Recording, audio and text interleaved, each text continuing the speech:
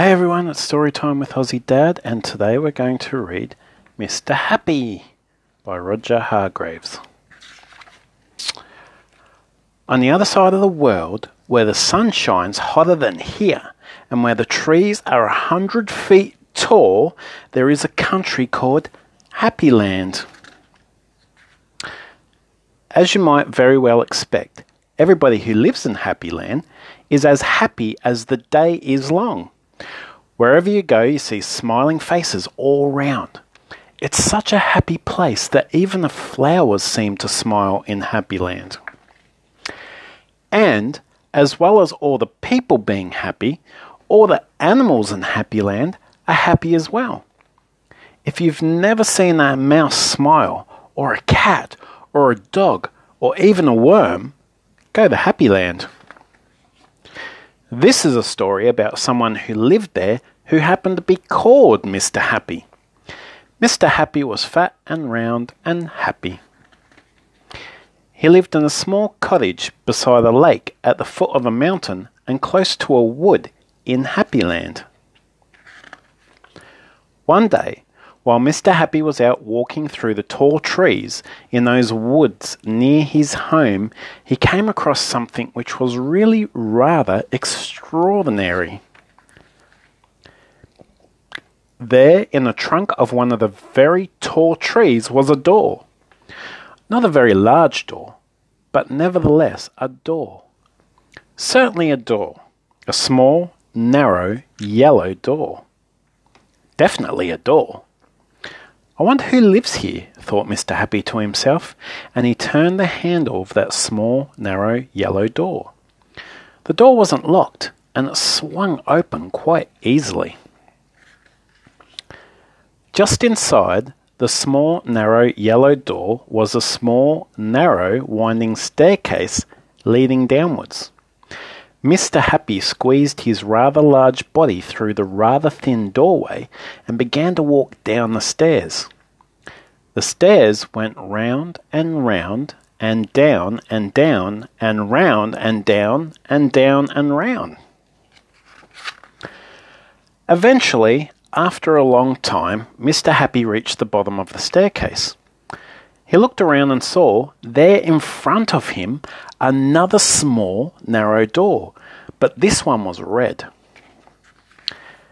Mr. Happy knocked at the door. "Who's there?" said a voice, a sad, squeaky sort of voice. "Who's there?" Mr. Happy pushed open the red door slowly, and there, sitting on a stool, was somebody who looked exactly like Mr. Happy, except that he didn't look happy at all. In fact, he looked downright miserable. "Hello," said Mr. Happy. "I'm Mr. Happy." "Oh, are you indeed?" sniffed the person who looked like Mr. Happy but wasn't. "Well, my name is Mr. Miserable, and I'm the most miserable person in the world." "Why are you so miserable?" asked Mr. Happy. "Because I am," replied Mr. Miserable. "How would you like to be happy like me?" asked Mr. Happy. "I'd give anything to be happy," said Mr. Miserable.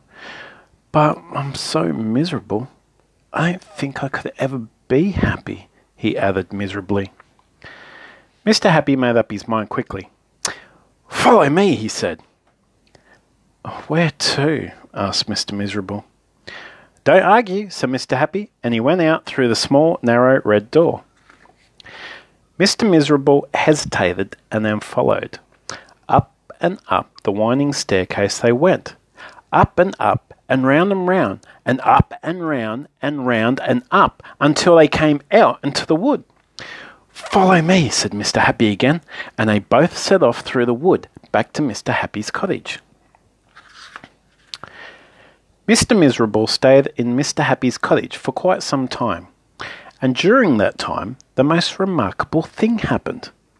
Because he was living in Happy Land, Mr. Miserable ever so slowly stopped being miserable and started to be happy.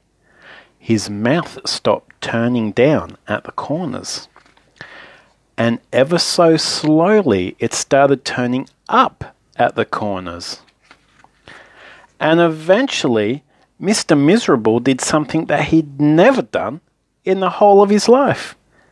He smiled, and then he chuckled, which turned into a giggle, which became a laugh, a big, booming, hearty, huge, giant, large, enormous laugh. And Mr. Happy was so surprised that he started to laugh as well. And both of them laughed and laughed. They laughed until their sides hurt and their eyes watered. Mr. Miserable and Mr. Happy laughed and laughed and laughed and laughed. They went outside and still they laughed. And because they were laughing so much, everybody who saw them started laughing as well.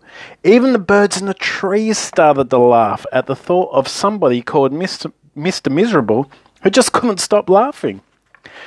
And that's really the end of the story, except to say that if you ever feel as miserable as Mr. Miserable used to, you know exactly what to do, don't you? Just turn your mouth up at the corners. Go on. And that's the end of the story.